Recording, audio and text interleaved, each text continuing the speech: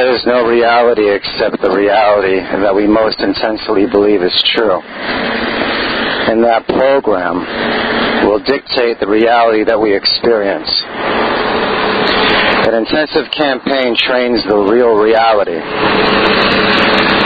Where each successive intensive, you're gaining in higher power and levels and dimensions that one was unaware of. These levels can be measured, they can be obtained.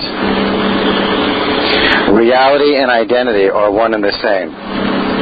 It is impossible to go through an intensive campaign and not end up in a higher dimension.